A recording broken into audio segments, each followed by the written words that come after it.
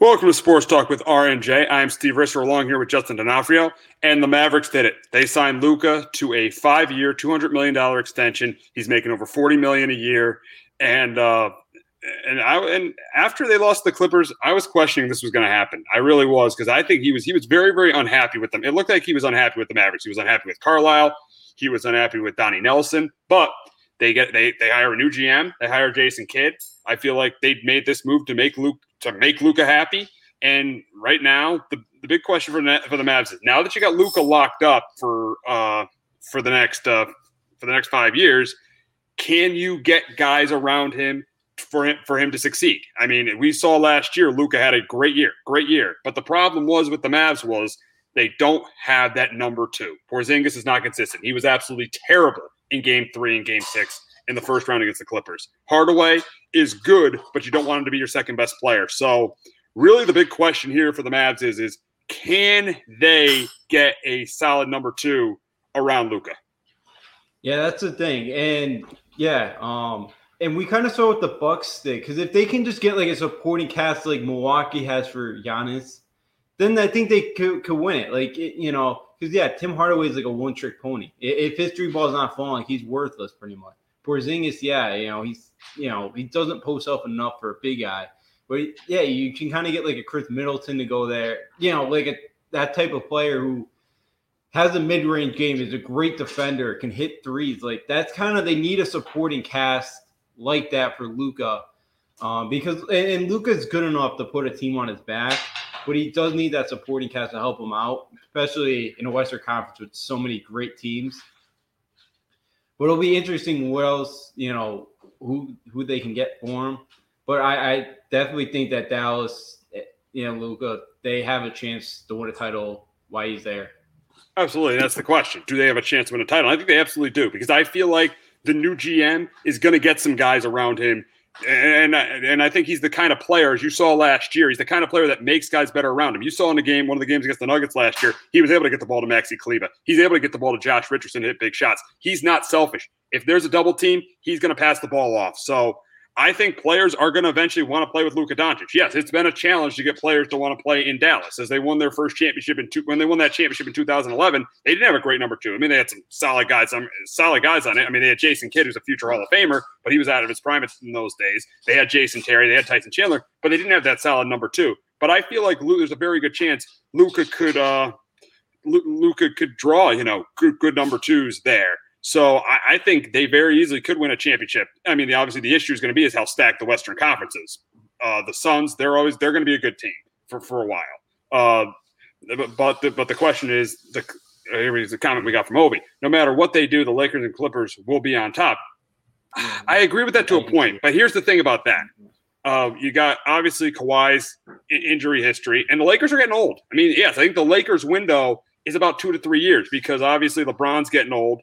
And as we saw in New Orleans, Anthony Davis can't really win. You can't really win a championship with Anthony Davis being your best player. So right now, I think they definitely can, because I think the Lakers and Clippers, even though the Western Conference is stacked right now, I think the Lakers and Clippers are eventually going to get worse. And I think that Luka's going to draw a number two, a good second option to play with him. So I think the Mavericks definitely can win a championship in that 5-year stretch.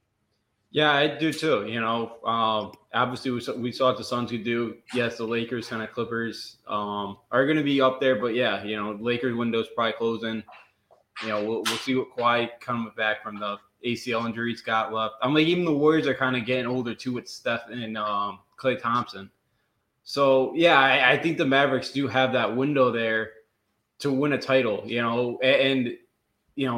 And Luka seems like a guy that a lot of NBA players kind of want to play with, because he makes you better. As you mentioned, he definitely does make you a better player. You could look at that Olympic team too when he just played for hometown Sylvania.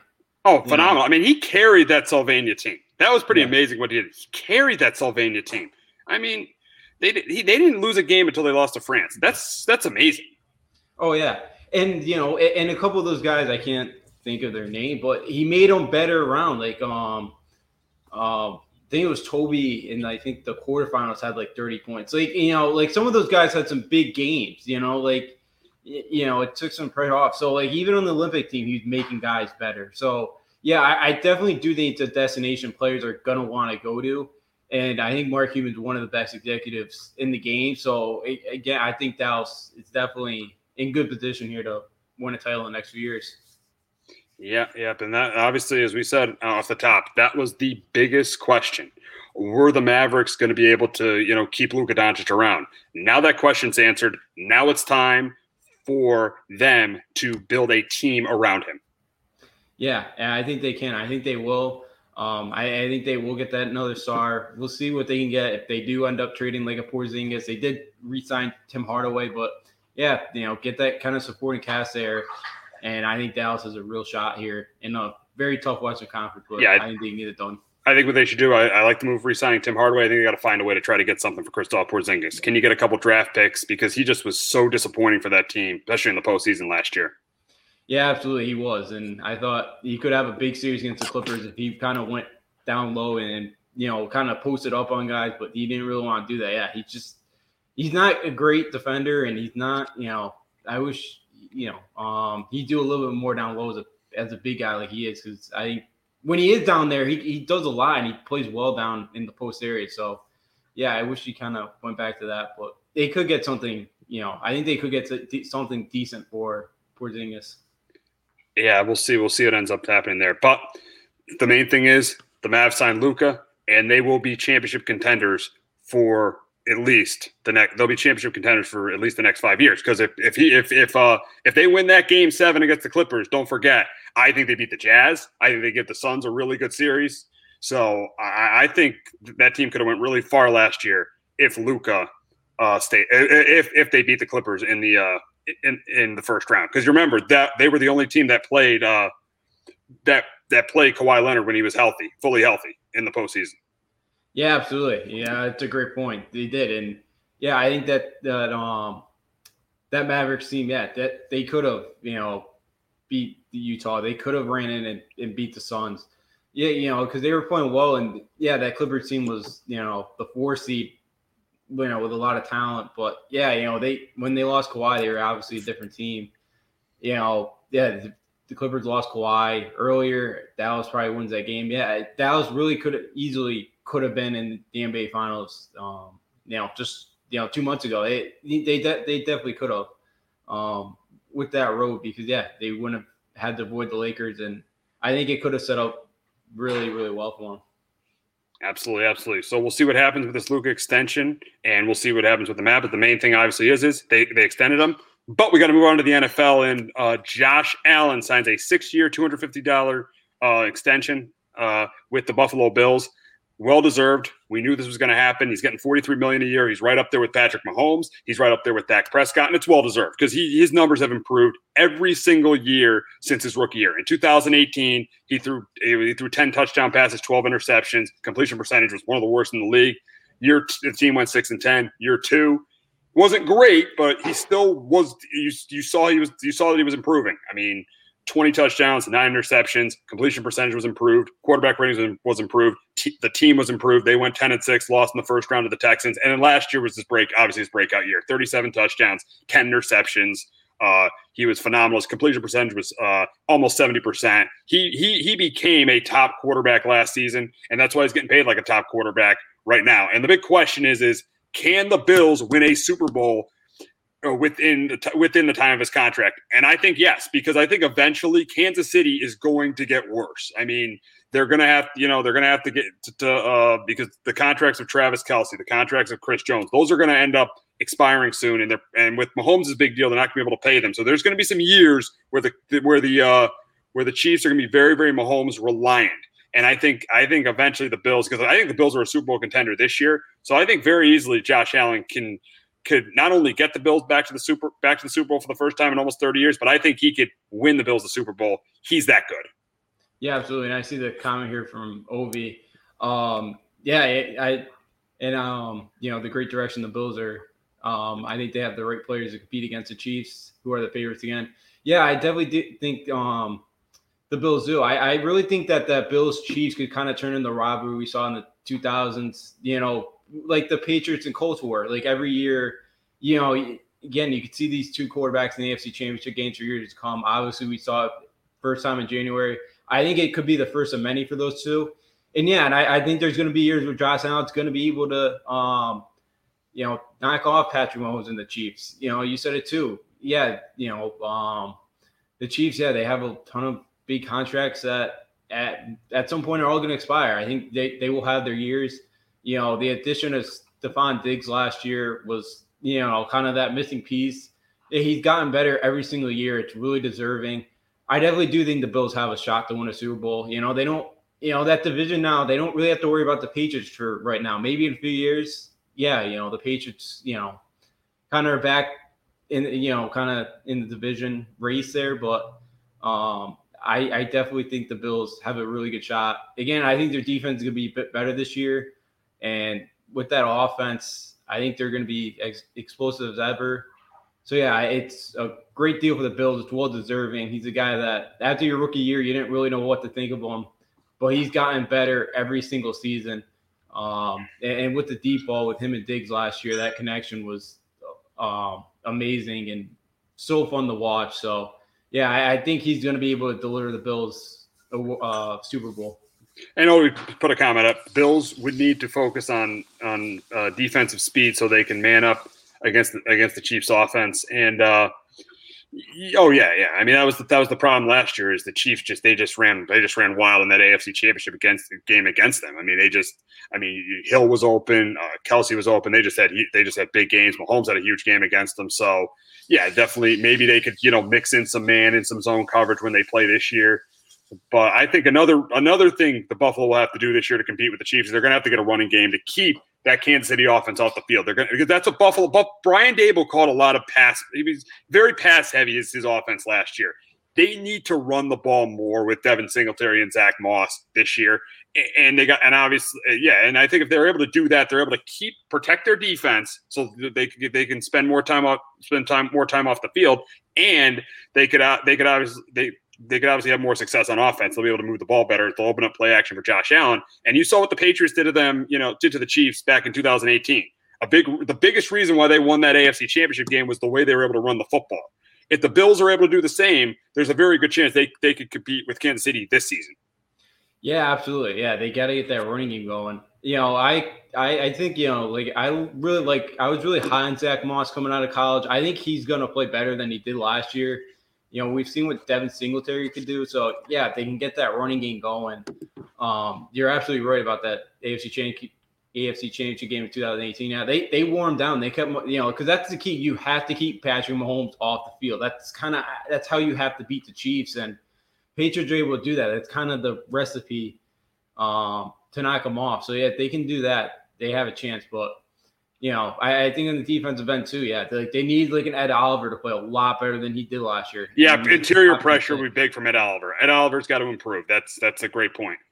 Yeah, they didn't really do a great job getting the quarterback last year. So, if they can get better in those areas, then I think the Bills have such a good shot to knock off the Chiefs. We saw in the AFC Championship game, they could not slow them down. And, you got to be able to make a few stops still, even though it's an offensive game nowadays, but you still have to make a couple of stops to put yourself in a position to win the game. And they were not able to do that last year.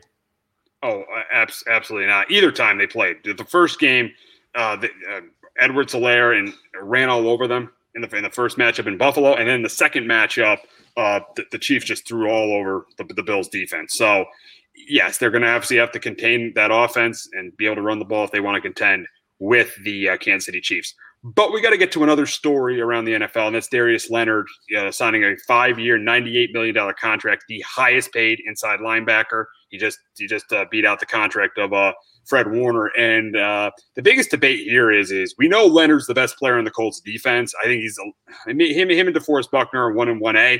But the biggest thing here is he the best inside right now? Would you take him as the best inside linebacker in the game?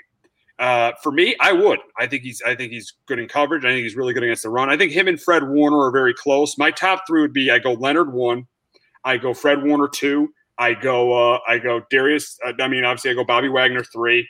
I go Levante David 4, and then I would go Demario Davis 5 of the New Orleans Saints. So I would right now say Darius Leonard is the best linebacker in the game because he can do everything. He's a sideline to sideline linebacker, and he can cover well. So right now, I'm going with Leonard being the best linebacker in football. Yeah, I have him right there. Him and Fred Warner, Bobby Wagner, like all three are like a toss-up. But I think, I have Leonard number one. He's forced the most fumbles, since coming to the league, since 2018. Wagner number one. What?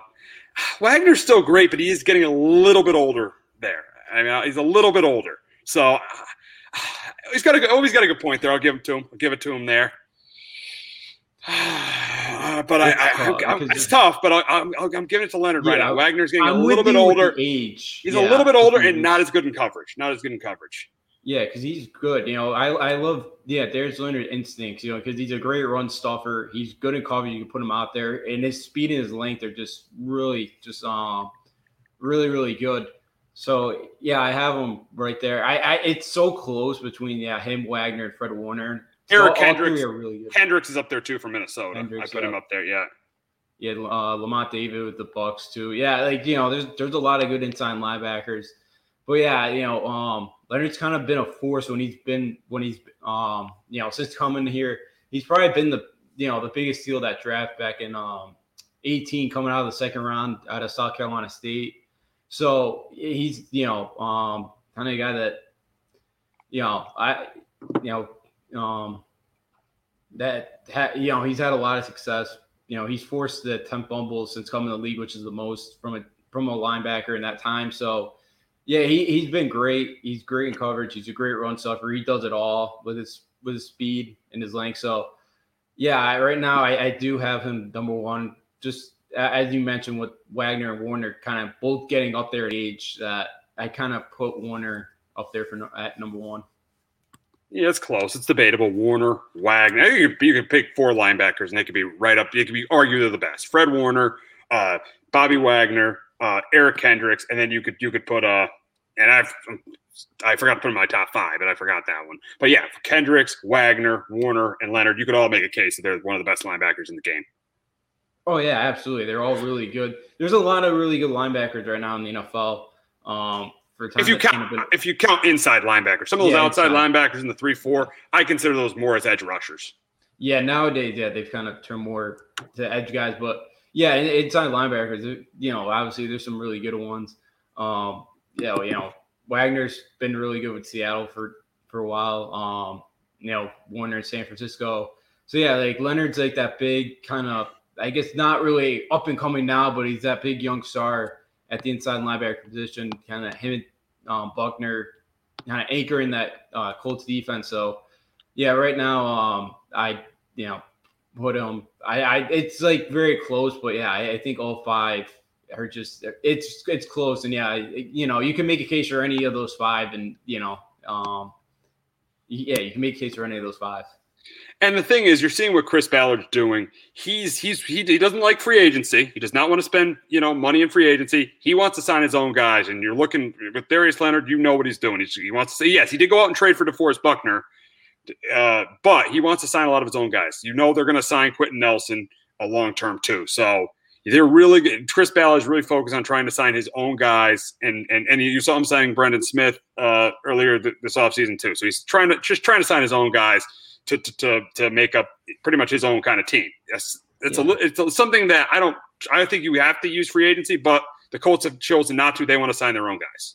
Yeah, and it works. You look at a team like the Jets, and they never can sign their own guys. And look at them; they're always one of the worst teams. I know. They're the opposite. They rely on buying players in free agency instead of signing their own guys. Yeah, and most of the time, they've kind of struggled still by doing that, but they kind of show. But I think that in all pro sports is being able to develop the guys and keeping them here, keeping them in your system. It's a way to go, and it's a way that because like the team like the Colts, they draft well. They're able to have success in the draft. And you look at teams like the Jets, and they kind of struggle, and the few guys that they find, they end up leaving anyway. So I think it's such a big part of why the Colts have been so good for a while is, that they're always kind of a playoff team or they're right there because their development and being able to keep the players, in town. Absolutely. So we got another move in the AFC East that is not going to help the Patriots. The Dolphins reworked Xavier Howard's contract so he could stay with the team. And I like what Brian Flores did here. Yes, he wanted out of there, but I feel like right now, I think Brian Flores is able to convince him to stay with the team, rework his contract, and we'll see what happens there. I mean, I don't know if he's totally happy right now, but we'll see what ends up happening. But either way, it hurts your team. The Josh Allen move and this move, It just hurts your team. Yeah. The AFC East is getting a little bit tougher. Yeah. Now we have to deal with Josh Allen for the next 6 years, at least. And now Xavier Howard, one of the best cornerbacks in, the NFL. And it sounds like he is a bit happier now that they're going to restructure his contract in the offseason. They gave him the initiatives, which it's a smart idea from Miami to kind of have him go out there, for Howard to kind of go prove himself. Yes, Mac Jones will be the answer, as Ovi comments there. We'll get to that. We're going to get to that. We're going to talk about that. So I hope he's the answer. He gets us back to the playoffs. But I think for Howard, it's a good move for that defense to kind of keep them happy. I'm not really surprised. I like Flores, down there in Miami. I think he's done a really good job so far there. So I'm not really surprised that they kind of got this figured out. And it sounds like, they'll restructure and give him a new contract in the offseason. So for Howard, this season he try to go out there and go bets on himself for a new contract. Yeah, exactly. And I think, the Dolphins, we're looking at them clear. I know you disagree. I think they're clearly the second best team in the I know you probably think it's closer, but I think they're clearly the second best team in the division. I think Tua makes a jump.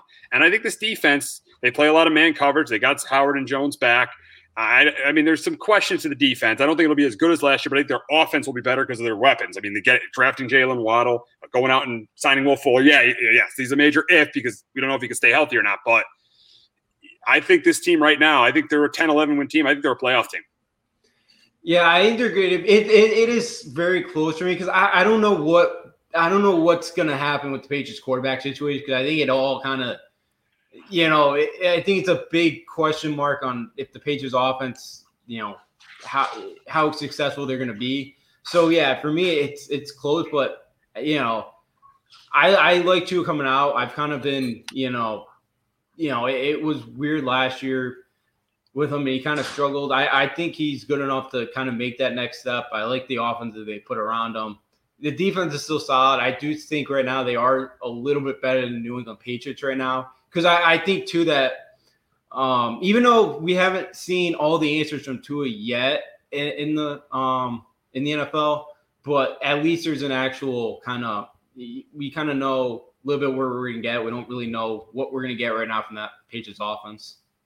Yeah, I mean, and there's a lot of unknowns with the Dolphins too. But the Patriots offense is a huge unknown. The Dolphins offense we assume is going to be better with their new weapons. Maybe a little bit worse defensively because they gave up a lot of yardage defensively last year. They were really lucky. You can't rely on turnovers all the time, so they gave up a lot of yardage defensively last year. And their front seven is still very questionable to me. Even though Flores is a really good defensive mind, he blitzes a lot and plays a lot of man coverage. And they got the guy obviously Xavier Howard playing man coverage. But right now I still say it's the Dolphins, but it is close.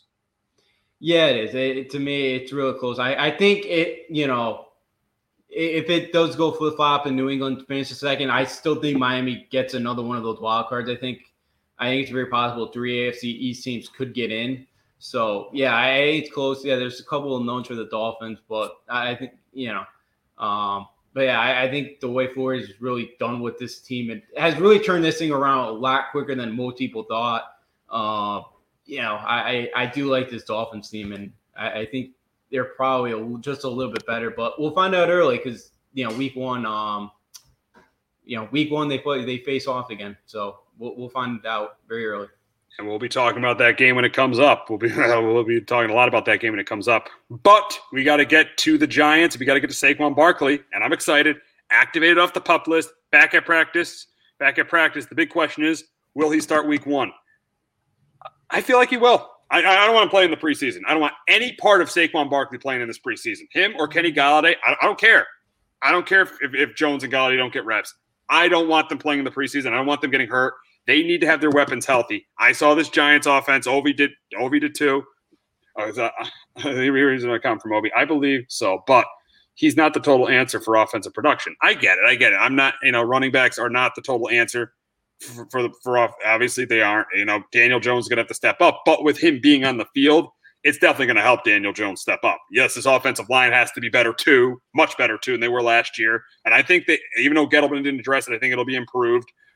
But I'm happy just to see Saquon Barkley back at practice, back in a Giants uniform. I'm back at practice after what happened in week 2 last year. It was a terrible moment for Giant fans. And I feel like he's going to play week 1. I think he'll be out there in week 1 against the Denver Broncos. Justin, do you feel like he's going to be out there?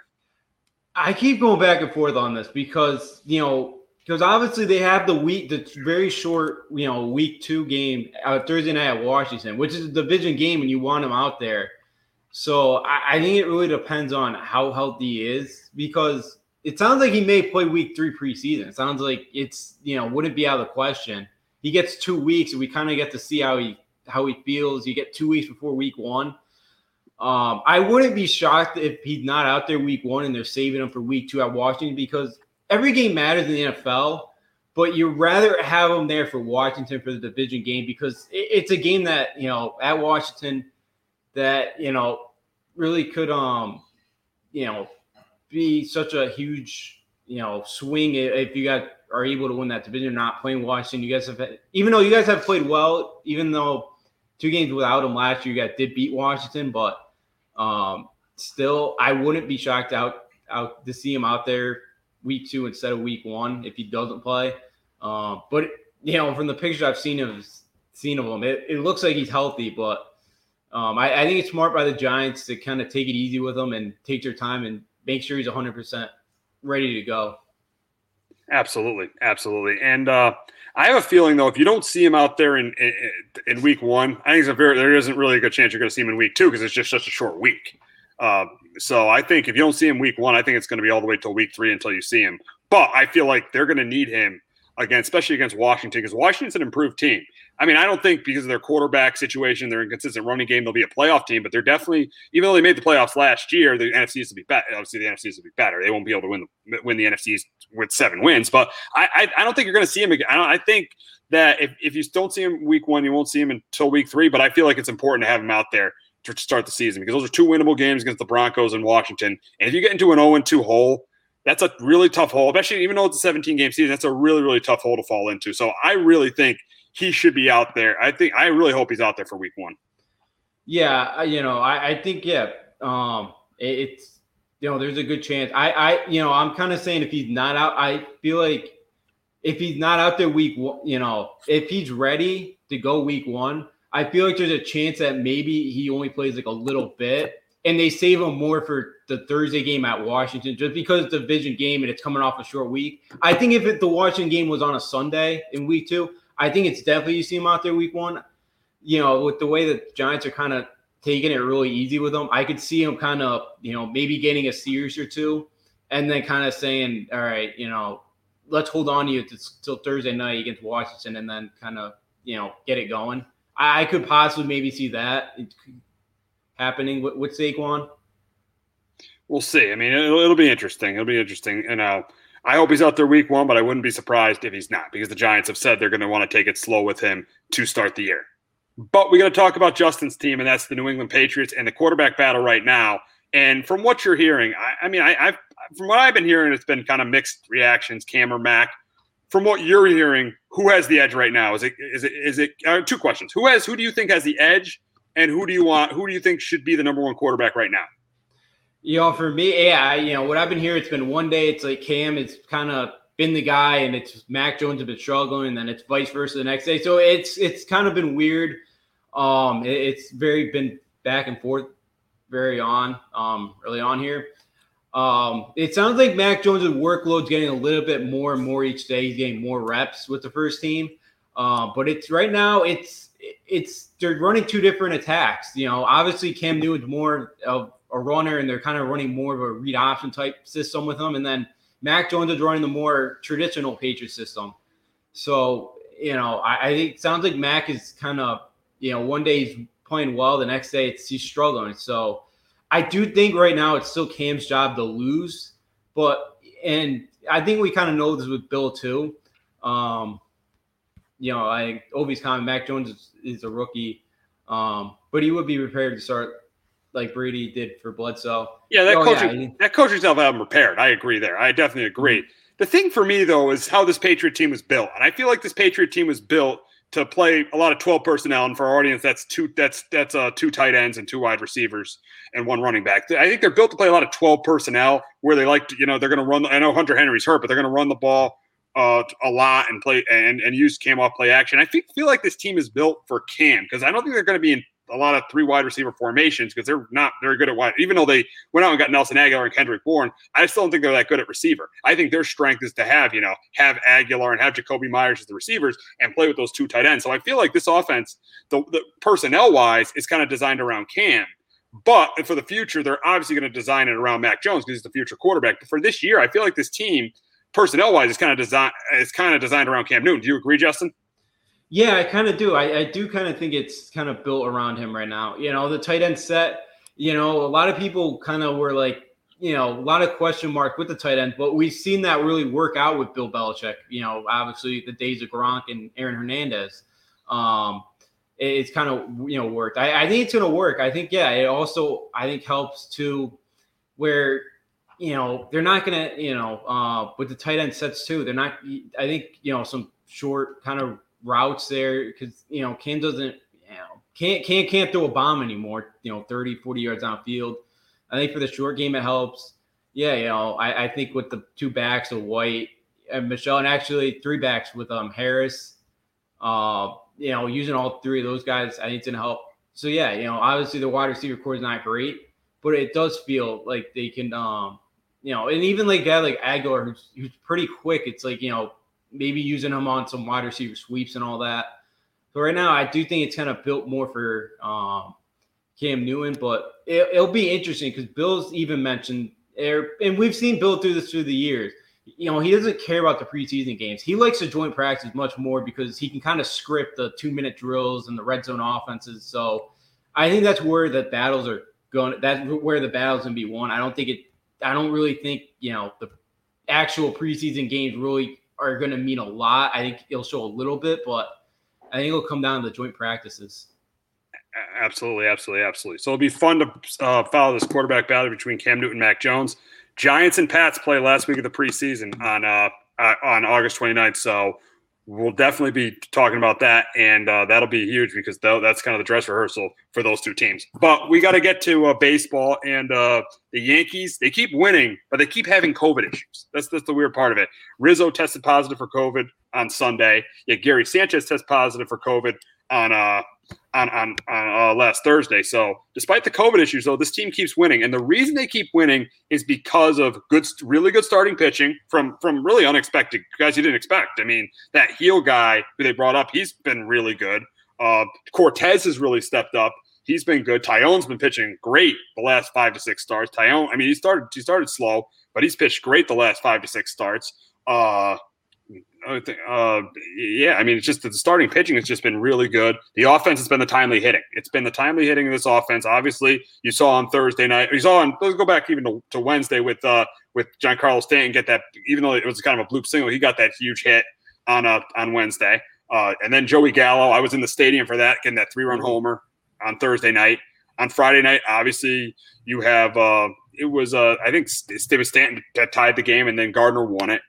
Saturday, you got the big hit from Odor, and then last night you got big hits all around. You got big hits from Judge. You got a big hit from Voit. You got a big hit from LeMahieu, and then from LeMahieu. So you got a ton of big hits. I mean, obviously the bullpen that's another story. They couldn't close the game with Chapman out, but still, the Yankees still playing well despite the COVID issues. But I think it's all started with the starting pitching from unexpected guys. Yeah, it's kind of the last few years with all the injuries they face with the batters. With that lineup. It's kind of been the lineup, kind of obviously the Gio Urshels of the world. They've kind of found those type of guys. But, yeah, it's been the pitching now. Luis Heel, he was a guy that has, come up here and pitched really well. He hasn't allowed to run in 2 starts. And, I know the Mariners and Orioles lineup's not great, but I thought both starts were really, really good, and thought he had strikeout ball work because I know his issue's been controlled, but it's out of that Andrew Haney guy they got. The pitching's been great. Yeah, even though Haney 3 through 6, he was better. Yeah, I texted you like during the game. This guy's terrible. Get rid of this guy. This guy's terrible. And he stepped up later in the game on Saturday. Yeah, he gave him 6 innings, which they needed. Yeah, it did not seem like he was going to get out of the second inning, but he gave him 6 innings and he got the win. So, which I don't think any of us thought was going to happen after that second inning. But yeah, then Saturday it was like, Mitch Haniger, he dropped that fly ball out in right field, and that's kind of when the offense woke up. Some timely hitting there. Everybody finally get to Chris Flexen after that. So yeah, it's been timely hitting. The rotation, obviously without Cole and without Montgomery and Herman lately. Tyone was great again. I was not happy that Boone pulled him last night. Again, he's been great all night. He was at 87 pitches. Give him the chance to get out of that. Give him the chance to, get his win there. I didn't like the move there, but I know that's the analytical book telling you to take him out. But yeah, this bullpen is, a big worry. I know Clay Holmes is, got the win last night, but yeah, right now with Britton, yeah, scary. It's just you don't trust any of these guys to close. Loizaga, Britton, I don't trust any of these guys to close. So without Chapman, it's definitely a loss. Everybody, and Boone, benching Chapman. Chapman struggled, but they should have kept him as the closer because he definitely should be the closer of this team. And you're seeing it right now without him. You saw last night why he should be the closer, because if he's the closer, they win that game 3-2. They're not playing those last 2 innings. Yeah, they're not, and that's the issue because they don't have much bullpen at the moment. Their bullpen is taxed, so yeah, it stinks that they're gonna miss him for the next 10 games. Yeah, but it's always like that month. We have always seen Chapman kind of struggle, and he kind of figures it out. And I know, Friday, I think it was Friday night the last time. Yeah, Friday it was Thursday. And it didn't seem right because the velocity was down. Which was kind of worried at the time, and it makes sense that something was wrong in the elbow. But like it's Lukey, who I know the ERA is so good, but it's like the last few he's kind of given up some hits. I don't think he's given up much runs, but he's kind of gotten out some tightrope situations. It's just there's not too many guys you trust right now in the back end. It's scary, Britton just I don't know what he just has control issues, which has never been kind of the issue. I see Obi's kind of pitchers are doing more compared. Obviously, yeah. I mean, they're doing more compared to last season. Yeah, they have to. And a lot of bullpens are getting taxed. We'll talk about the Red Sox. Their bullpen's getting taxed too because all the innings they have to go because these starters aren't going that many innings because of the analytics. Yeah, look at Tampa Bay. They have 14 pitchers right now on the IL. 14. It's I know teams love to kind of stack the bullpens nowadays, but it's not. But they're not. They're bullpen guys because they're not meant to pitch so many innings. There's a reason why. They're better kind of in the late innings that go in an inning or two. It doesn't really pan out. So yeah, it's kind of been a struggle. And yeah, I think 60 games is perfect for Tampa Bay. And now we're kind of getting to that 100 games, over 100 games, kind of getting the dog days of summer. You're kind of seeing, guys kind of wear down and, a lot more kind of pitcher injuries, which I guess we kind of figured was going to happen. But, yeah, it's a little problematic. Absolutely, absolutely. So we got to get to this week's series with the White Sox. And first, we got to talk about the historic game they're playing at the Field of Dreams. And it's great they're playing a game there. I mean, have you seen the movie Field of Dreams, Justin? Yeah, it's been a while, but yes, it's one of the best baseball movies. Yeah, I've seen it. My 3 favorite parts of that movie were the first part is when, Kevin Costner trying to break in to take Terrence Mann, who's James Earl Jones, to a baseball game. That's what by like the 4th try, he finally gets him to go. After James Earl Jones tries to beat him with a crowbar to get him to go away, he finally gets him to go. Second favorite part, I would say, from that movie was when James Earl Jones said, gave his speech about how baseball has is one of the greatest things in America. And then the third thing was obviously the catch with the father son. I know I'm throwing you a curve here, Justin. What are your favorite memories from the movie? Yeah, I think the catch was one of the best. I forgot who it is, but because it's been a few years, I should probably try to watch that movie in the next 48 hours here. But when Costner's kind of talking to the first guy that comes out of the cornfield, and it's like, is this heaven? It's like, no, it's Iowa. I don't know. I always get chills at that moment. Oh, it's Ray Liotta. Yeah, no, is this heaven? Yes. Yeah, he says, Ray Liotta, the guy who plays Shoeless Joe Jack. It's like, no, is this heaven? No, it's Iowa. Yeah, Costner says, no, it's Iowa. Yeah. Yeah. I don't know why I always get chills at that part. And then the crowbar part is one of the funny parts of the movie as well. So those are my three favorite parts. But gotcha. Definitely one of the best baseball movies I've seen, and definitely gotta watch that in the next few days. Absolutely. So let's get to the series against the White Sox. This is a big series. I mean, the Yankees, 2 games out of the. Now here it says Joey's got to come. Series to see how many fans will be. It's going to be sold out. It will be sold out. 8,000 people. It will be sold out. I think they're bringing in like 120 or 12,000. I forget how many. Wow. I think it's just over 10,000. Oh, it's going to be sold out. And there's no way anyone's going to take it for that game because just how limited the capacity is. But it's going to be sold out. I mean, it definitely is. And it's going to be exciting. 7:15 on Fox. It's tough for you because you got the Patriots preseason opener and you got that. So it's going to be tough for you to see what you'll be watching on Thursday night. But but let's get to the series against the White Sox. Let's get to Thursday night's game. The White Sox playing really well. I think right now they are the best team in the American League. You saw, Eloy Jimenez hitting 4 home runs in his last 2 games, 10 RBIs. I know they're playing the Twins and the Cubs, but I mean, Tim Anderson hits 2 leadoff home runs to start the game. So, White Sox are playing great baseball, and we'll go to Thursday on Thursday night. They got do you got the pitching match for this series? I think I did. I know that. Let me think. What's his name again? I know Lynn's not pitching. Rodon. I think it's going. I think it's Rodon Thursday. Yeah. I think it's Cease Saturday, and I think it's Giolito Sunday. And for the Yankees, I think they're throwing. I've seen Haney. This is what I've seen from CBS. It's Haney Thursday. Saturday they have Garrett Cole. Sunday, Tyone. Yeah, I wonder if Cole's going to pitch though. I don't know if he's going to because I still don't know if he's off the COVID IL list yet. I don't know. I'm not sure. I think Thursday, I believe, is the day he comes off that. That will be the 10 days. So as long as he tests negative, I think it's Thursday because it was last Monday where he tested positive. So I believe it would be Thursday he comes off of that. Okay. So we'll probably be able to pitch that Saturday night game in Chicago. Yeah, he should be. So, but yeah, again, I don't know how they swept this White Sox the first time, but yeah, they're playing well. And yeah, Giolito's going Sunday, and then Saturday is Cease. According to what I've seen from CBS. Okay, gotcha. White Sox. White Sox got Rendon, Cease, and Giolito. Okay. So they're all 3 good pitchers. It's going to be a tough series. Just the way the White Sox are playing right now. I just think, even though the Yankees are playing well, I just think the White Sox are the better team. I got them taking 2 out of 3. Yeah, I'm with you. Taking 2 out of 3. I think losing Rizzo too, because I think he's been such a huge spark since coming on this team and playing. So I think kind of not having him this week in the lineup is going to hurt. And that's a really good point because you've seen this offense definitely not be as good. Oh, the Yankees getting swept. Worry about the Red Sox. Yeah. We'll be talking about them later. But yeah, I just think, you made a good point with Rizzo. This offense, you saw them get shut out on Sunday. They were pretty much shut out for 15 innings without Anthony Rizzo in this lineup. So that was a really good point about Anthony Rizzo. That him being out has definitely hurt the lineup a little bit.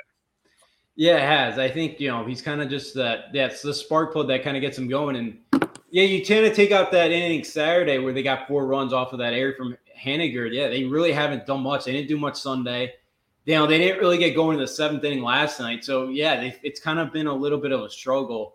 Because Saturday, you kind of tell he just, I don't know. It was Saturday after the game, so I don't know what his symptoms are like right now, but he kind of didn't look great Saturday at the plate, but so yeah, he's kind of been the spark plug. It's going to be tough because he's kind of brought on that lefty energy bat that doesn't strike out a ton, puts the ball in play, and he kind of just seems like that that kind of spark plug in the lineup there. Absolutely, absolutely, absolutely. So the Yankees' big series with the White Sox, interesting to see what they would do. But we got to get to the Red Sox, and they have really, really been struggling. This team has lost 8 out of 10. They lost 3 out of 4 in Toronto, and that's a series they definitely should have gotten a split of. I mean, and they should definitely got a split. They could have easily won 3 out of 4 because they lost the game on Saturday, 1-0 when when they took Pivetta out, and then Barnes gave up the home run to win the game, and then obviously Barnes gave up another home run. Bullpen is worn out, no excuses for Matt Barnes. And yes, I agree with Ovi there. Where if you want to be a top closer in this game, you got to get the job done. He's got to get the job done on Sunday. Sunday is a game that a championship team has to win. You got a 7-2 lead in that game. Your bullpen, I know they're burnt out, but you got an 8-6 lead. Your offense scores 8 runs. You got to win that game. Sunday is a game that a championship team has to win, and that's why right now I don't see the Red Sox. I'm not saying this as a Yankee fan. I'm saying this subjectively.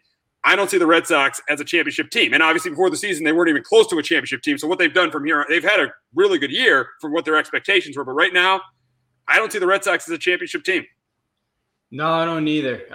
It's been a struggle, and I know Chris Sale's going to make the mound Saturday for the first time, but I think Ovi could attest to this too. Sunday was the analytics need to be taken off the table. Force the pitchers to pitch 6 innings, and Ovi could not be more right about that. Yeah, they got to stop with these analytics. This analytics is just it's hurt the Yankees a lot this year. It's starting to hurt the Red Sox.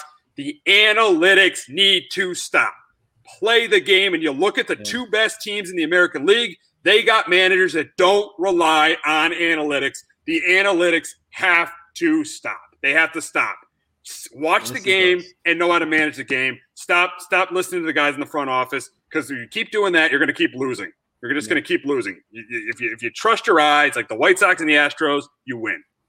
You made a great point. Yeah, you got to have a feel as a manager. Right? I think that makes a manager really good. And Alex Cora has done a good job of kind of doing that. Kind of knowing when kind of pulling the trigger and all that. Offensively, when to pitch hit him guys and all that. But yeah, analytics need to be off the table. Red Sox do not have clutch bat hitters right now. And obviously, Devers really, and because Bogarts and JD have struggled, and obviously the perfect fit would have been Anthony Rizzo. Yeah, and it's the Yankees stole him from him, and it's kind of been upset because Kyle Schwarber now is out for another 2 weeks. Sounds like he strained his groin. Yeah, the Schwarber move made no sense. It really made no sense. There's nowhere where he was going to really fit with this team. Try to play him at first base. Izzo could. Oh, absolutely. Yeah. He was a free agent. Rizzo would have been a free agent. Perfect. Because Dahlbeck, he's not been playing well this year, but he's got they have high expectations for him. So, absolutely would have been a really good mentor for Dahlbeck. Yeah, he would have. And they wanted Schwarber they were going to try him out at first base. They're going to use him DH and probably play more of left field because right field's been more Renfroe this year. So that's what they wanted to do with him. But look, now he's going to be back, I think, end of August now, but a lefty bat. So, they didn't give up much for him. And then you look at the other one, and Hansel Robles, he got rocked the other night. Like, it sounds like now he's going to be more of an mop-up role. It's like, so why, so they kind of lost out on him. But Sunday was a domino effect. Garrett Richard, who actually pitched well, but he can't go deep in the game. He goes 5 2/3. Josh Taylor, who's been pretty good for most of the year, only gets 1 out. And then Sam Moore gets hurt, unfortunately. Nothing you can do about that. But, and Steve, too, watching on video over the years, he can't get you extra outs. No. And then they have to bring on Barnes to get extra outs. And coming out of no rest in his career, Barnes has a 5.44 ERA. He's not been great in back-to-back days. So I think Richard's probably he's going to move the. Good point, because I think that he's the guy to move to that bullpen. I think obviously when Sale comes back on Saturday, you obviously have Sale, you have Erod, you have Pivetta, you have Perez, and you have he's the bullpen now. Okay, and you have Evaldi and Hulk too. Hulk's probably in the rotation. Hulk.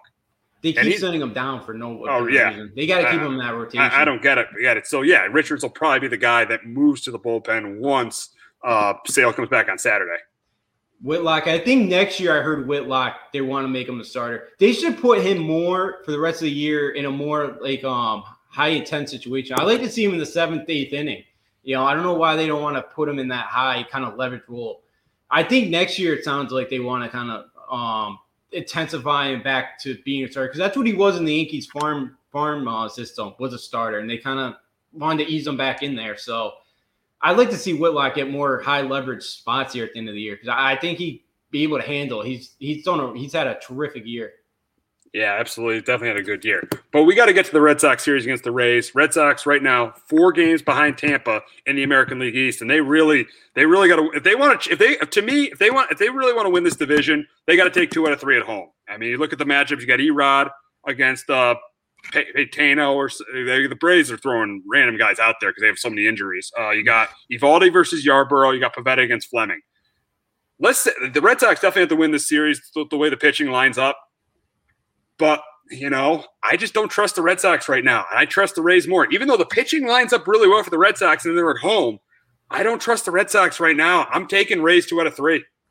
Yeah, the Red Sox they opened the year against the Rays 4-0. They've lost 5 straight now, Tampa. They've kind of had their number here the last few meetings. The bats need to go. I don't think Verdugo's on paternity leave. I don't think he's going to play tonight. Didn't sound like Sunday. Doesn't sound like he'll be back to tomorrow or Thursday. And he's kind of been your hottest hitter lately. I know the bats started getting going Sunday, but before then, he's your hottest hitter. So right now, I think the Rays are going to be able to take 2 out of 3. Eovaldi got rocked at the end of his outing on Friday night. He's kind of being your best one. I do think Tampa Bay comes in here and takes 2 out of 3. They've been playing better, I know for little start there after Glasnow got hurt, they struggled, but they rebounded and they're starting to play really well. Absolutely. It's just I think the biggest thing for the Rays, though, is their offense is completely improved for what it was. Even though they got to the World Series last year, a big reason they got there was because they're starting pitching in their bullpen. They were an average offensive team. Now, this is actually a really good offensive team with Nelson Cruz, with the addition of Nelson Cruz. You got Wander Franco starting to hit the ball better. You got Austin Meadows has had a good year. You got Nick. You got Brendan Lau. He's good for power, and obviously Rosarina is decent as well.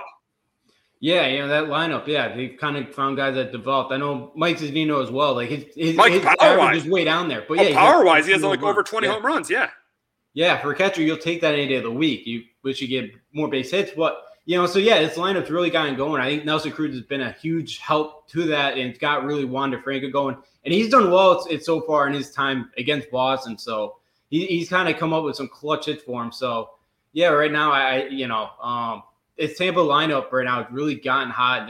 They're playing a lot better baseball. Absolutely. So we'll see what happens between the Sox and the Rays. It will be interesting, but we got to wrap up the show. And we unfortunately got to wrap up the show with some sad news, and that's the passing of Bobby Bowden on Saturday. Unfortunately, we lost him. One of the greatest coaches in the history of college football. What he did for Florida State was amazing. He was a huge part. I mean, the recruiting he did. Obviously getting Deion Sanders, the Peter Warwicks, the Chris Winkies. The team, Charlie Ward, the 1993 national championship team, that 1999. So 2 national titles he won in 93 and 99. He's just a phenomenal head coach, a great mentor to young men. You heard, Warwick Dunn yesterday said that too. He was on Shanann Gold Jr. on ESPN Radio. He said how he was such a mentor to young men. Chris Fowler was on too, talking about how he built that program pretty much from nothing to a national power. And just it's sad to have him gone, but we definitely have to remember him as one of the greatest coaches in the history of college football. Oh, absolutely. And you could say he's, one of the few coaches that has meant so much to one program that he had at Florida State. They went to a bowl game every year from 82 to 09. Before, in 76 when he got there, the last 3 years, they were 4-29. He won 5 games his first year. He kind of turned that program around quickly. It was all Florida, Miami in that state. He turned them around so quickly into one of the powerhouses. He always gave kids a second chance. He always believed in that. He was a big Christian. He always believed in giving guys a second chance. You don't see guys nowadays staying at a place for 34 years. He is one of the best. He was a winner, and it's unfortunate to lose him. But Florida State is not where they are. Bobby Bowden never took that job. He is one of the best college football coaches of all time. It's sad to lose him, but he had a great, great career at Florida State and building that program. Absolutely, and those FSU Miami games were classic. A lot of those wide was wide right 3 times, right?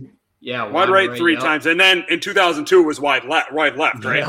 So yeah, those games were so classic. That for a while that was a must see game, especially back when Butch Davis and Larry Coker were there. When Miami was great, when Florida State was great, that was a must see game every year. Florida State and Miami.